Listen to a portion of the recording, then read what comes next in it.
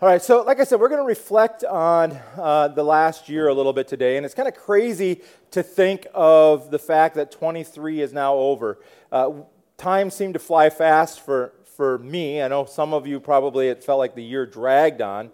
Some of you are excited to leave 2023 behind you. Some of you had the most epic year of your life in 2023, and you're like, oh, I hope 2024 is better. So I don't know where you're at and what your situation is for everybody, but regardless of where you're coming from, I'm going to talk a little bit today using God's Word, of course, and reading through God's Word.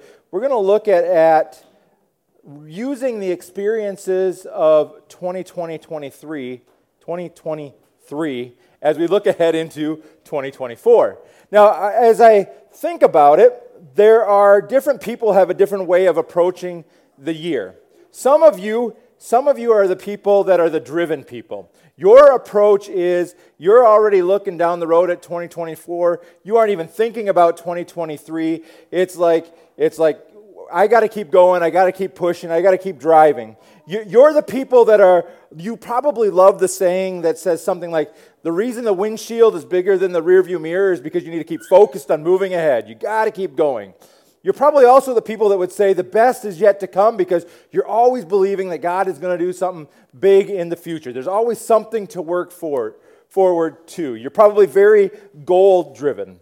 Now, there's others that are looking ahead, and you're looking ahead because and constantly looking forward because you don't want to deal with this pain that's behind you. There's some sort of hurt that you've experienced, and you don't want to think about it. You don't want to dwell on it. And so rather than address or deal with what's happened, you're just going to keep looking ahead so you can just ignore what has happened behind you. Now, there's a group of people, and I hope this isn't any of you, but it may be some of you, that this is your approach, the constantly looking ahead and not willing to stop and look back because you've misunderstood what the Bible says. You've taken passages like in Luke 9, where Jesus said something along the lines of, no one who puts his hand to the plow and looks back is fit for the kingdom of heaven. And you say, see, Jesus says don't look behind you, always look ahead. Or you remember Lot's wife, the story of Lot and Sodom and Gomorrah.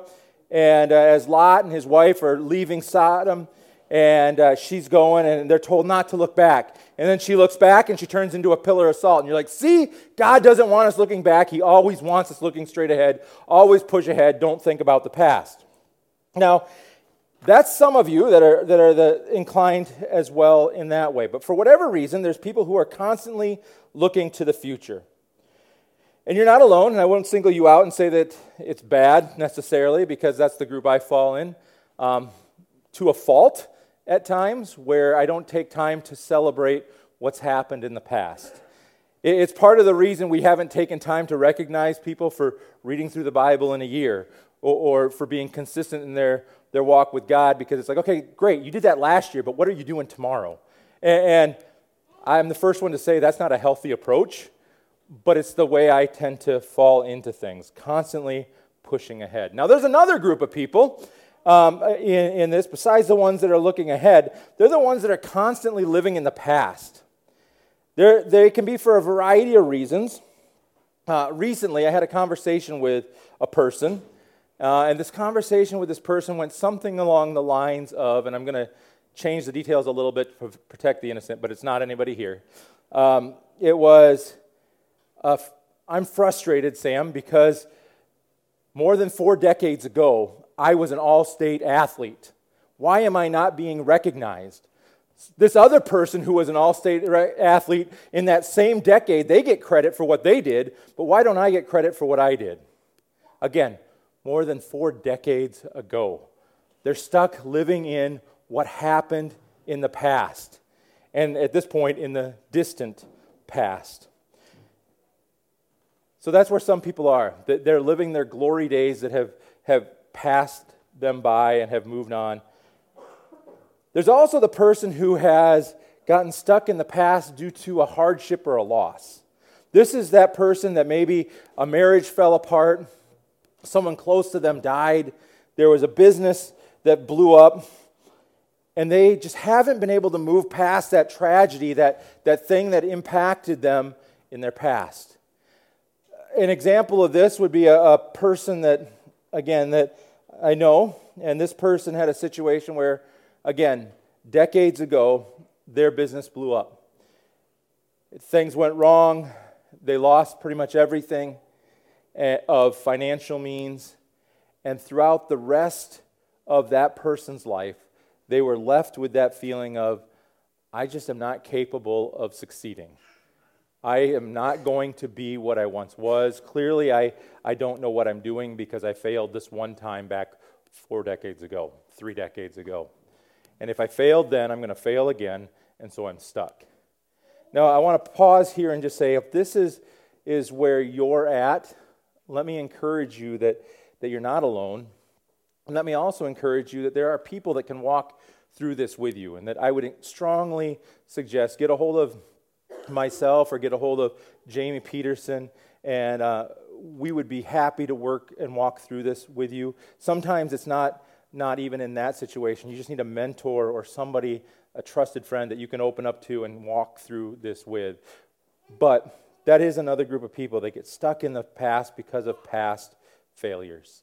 And there's other reasons that people get stuck in the past. Like I said, this isn't going to be an all-inclusive list. But if you are one who finds yourself living in the past, you are not alone, because we've seen plenty of people, and like I said, I know somebody close to me that has been in that situation. Now, over the next 2 weeks, this week and next week, we are going to talk about foundations. And we're going to talk about how to what it looks like to move forward. And today we're going to take a look at how at times we have to look at what's behind us before we can move forward. In fact, the main point that I have on your notes there is it's hard to move forward in a healthy way when we don't take time to intentionally reflect, at least occasionally, on what's happened in the past. It's hard to move forward in a healthy way when we don't take time to intentionally reflect, at least occasionally, on what's happened in the past. Now, that could sound like some feel-good self-help, and self-help isn't very helpful if it's not based on truth. So let's go to God's Word, and we'll take a look at something that we see there.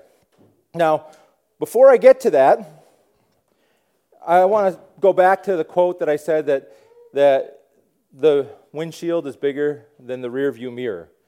It's true. The windshield is bigger than the rear view mirror. But if you've driven any amount of time, you know the value of a mirror and seeing what's behind you. I can remember more than one occasion driving and looking up in my mirror and seeing something barreling down on us and having to move over so that thing didn't run through us.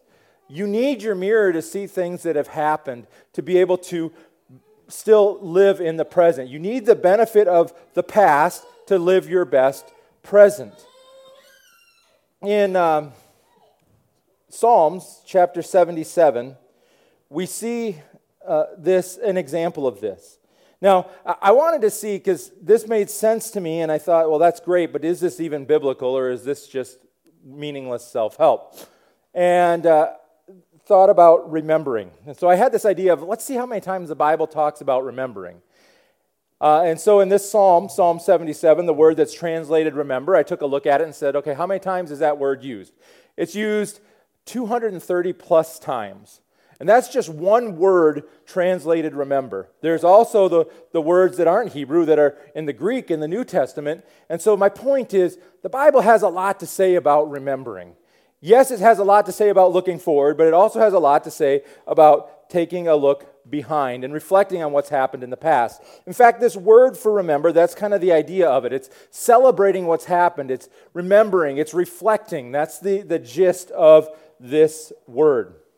In Psalm 77, it's on the note sheet. It says, I will remember the deeds of the Lord. Yes, I will remember your miracles of long ago. I will consider all of your works and meditate on your mighty deeds. The psalmist who wrote this starts out this psalm talking about all of the hardships that he's going, all of the tough times that they're facing, and how bad things are in their life. And then he decides that instead of just remaining in that self-pity, he's going to look back on all that God has done. And as he looks back on all that's done, he sees a God that has been faithful in the past, is faithful in the present, and will be faithful in the future. And so with that psalm, I want to take out of that this point is that one of the reasons we need to take time to reflect is to be encouraged. There is encouragement that comes when we look back and see what we've gone through and what we've been brought through. Even when you look back and go, oh, there was this miserable time in my life, when you can see that you got through that miserable time in your life, you can be encouraged that if you got through it before, you can get through it again. If you look back and go, oh, I'm experiencing a really financial hard time right now. But you can look back and go, wait, I got through one of those. God brought us through faithfully. So if he did it before, why can't he do it again? And there can be some hope and some encouragement in that. Now, maybe that's not your situation. Maybe that you don't need just that encouragement. I also, as I was preparing, was reminded of a situation of a business leader. I love business, if you can't tell. A business leader, and this leader of this organization was talking about how successful leaders, most of the time, are not 100% sure of the direction that they're going. Now, we have this misconception that those strong leaders that are out in front are 100% convinced. They absolutely know where they're going. They absolutely know how they're going to get there, and everything is going to fall into place.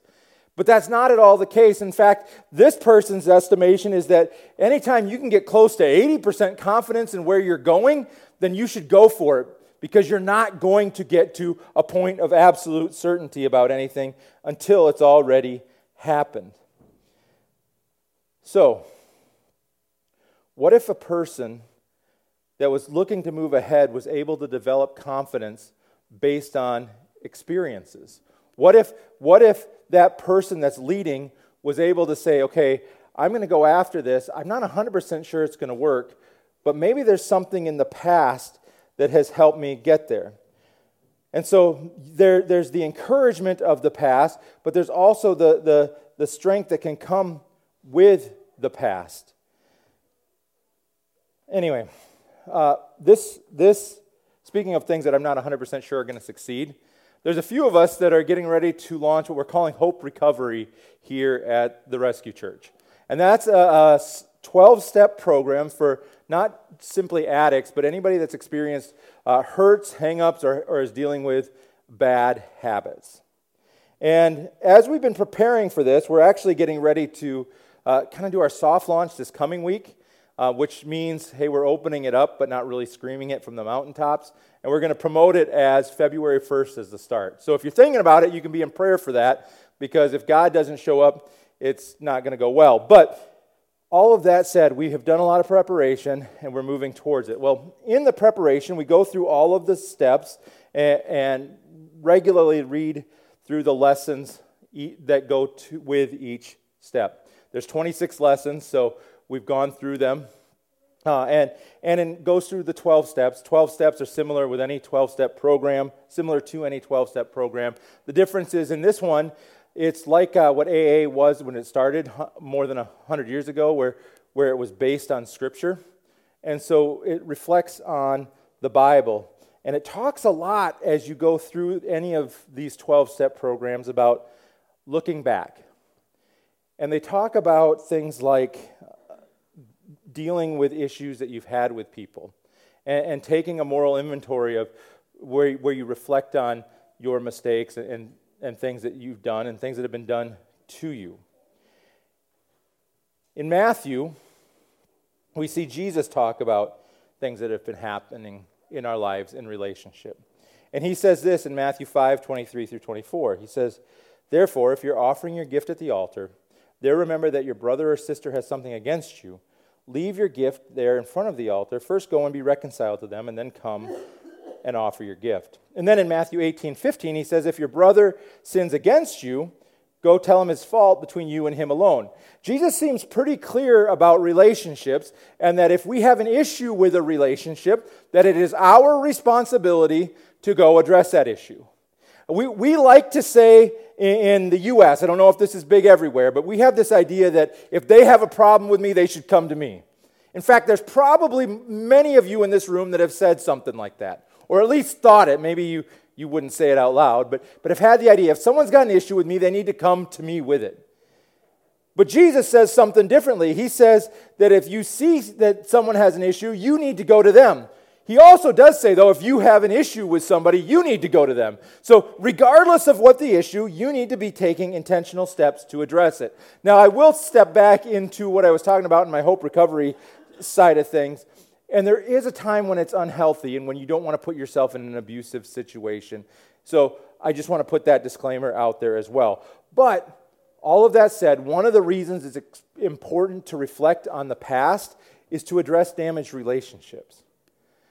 To be able to look back and go, oh, something happened this last year, or maybe it's longer, and there's this thing that was said or done or that I said or did, and I need to go back and address it. Now, that's not always the easiest thing to do. I'll say at times that probably will require counseling, especially if it's in your marriage. And there is absolutely nothing wrong with that. If you need help with somebody working through these issues, maybe it's not a counselor, maybe it's a trusted friend, maybe it's somebody that's a mentor, but don't be afraid to look back and see those relationships and then address them. Now, some people like to say things like, it's in the past, I don't want to relive the past. It can be really hard, and I just want to keep moving forward. But when you're moving forward, like I said, we're talking about foundations and what we're building on. And if we haven't addressed those hurts and those issues in the past, you're building on something that's fractured. And I'm not a builder. I don't pretend to be. But anytime that you put something on something that's unstable, there's a good chance that it's going to collapse or fall down, at least have weakness shown down the road. And same is true in our life. If we don't address those things that have happened, if we don't address those relationships, there's a greater chance that it's going to affect us in the future. So if you're one of those people like me that's focused on the future, great. But don't be afraid or don't forget to take a look back and address those things from your past. Now, in 1 Corinthians, we're going to get to another thing here that we can learn about the benefits of looking in the past. When we look to the past, we see Paul here. And in 1 Corinthians 10:11, the Apostle Paul is writing to the church in Corinth. And he challenges them to remember mistakes made by people in the past and learn from the consequences that they've experienced. He says it this way. He says, these things happened to them as examples and were written down as warnings for us, on whom the culmination of the ages has come. See, we don't need to keep making the same mistakes that other people have made. If I was to ask you to raise your hand and say, hey, have you made a mistake that no one else has made before?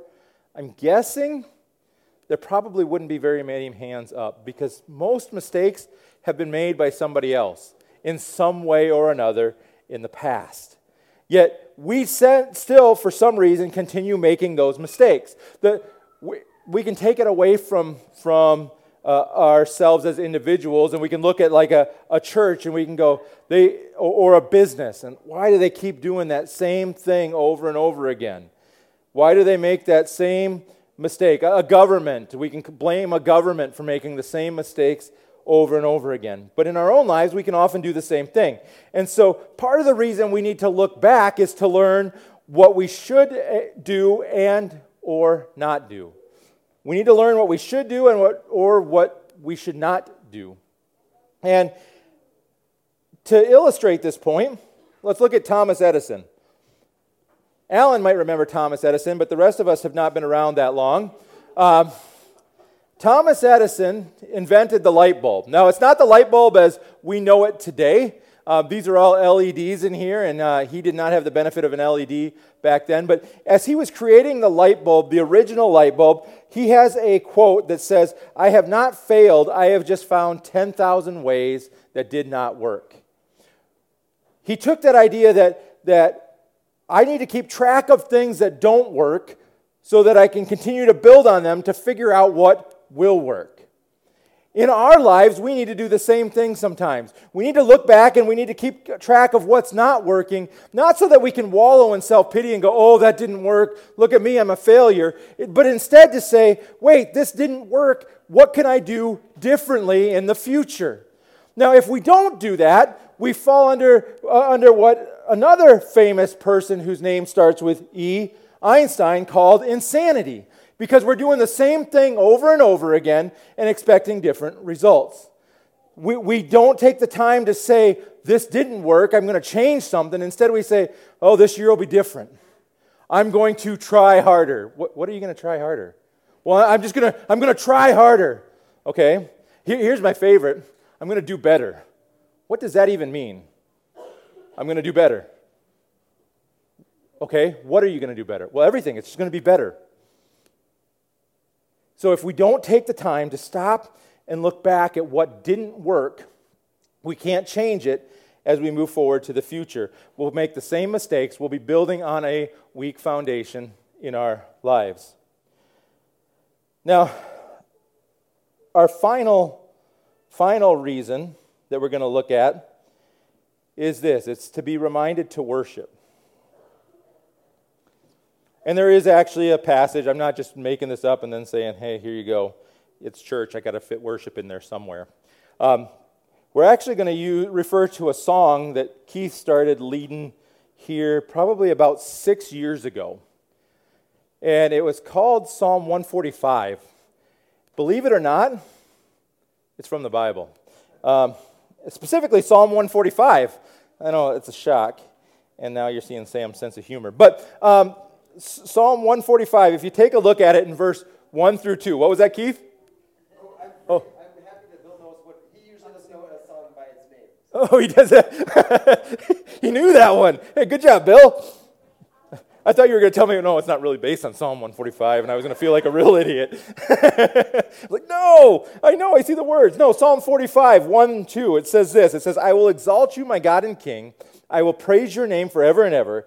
Every day I will praise you and extol your name forever. And then as we look at the reasons to see that why we praise, so first is we see that we're reminded to worship, but why? He says things like, one generation commends your work to another, and I will meditate on your wonderful works, and they will celebrate your abundant goodness. That's all in Psalm 145. So part of the reason that we need to pause and look back on what has happened is to remember what God has done for us and to celebrate and worship for what He has brought us through. Now, I truly am wishing the best for everybody in this next year. And I know some of you have been through some real hard stuff in 2023. And I truly hope the next year's better. And I'm not telling you to shove it all under the rug and pretend it didn't happen, because that would be bad advice. Instead, what I would say is reflect on it and let's build from it. So as we look ahead to 2024, and as you make your plans, and we'll talk more about that next week, but as you look ahead to 2024, I want to encourage you to take a minute, even today, and reflect back. Reflect back and be encouraged. See relationships that might need to be addressed. Learn from the past. And be reminded to worship Him for all He's done. Thank you for listening to this recent message from the Rescue Church. We pray that God will use this message to encourage, challenge, and inspire you in your faith journey. To hear our messages live, head to one of our physical campuses. If you'd like to learn more about the Rescue Church, please visit us online at therescuechurch.com or email us at office@therescuechurch.com.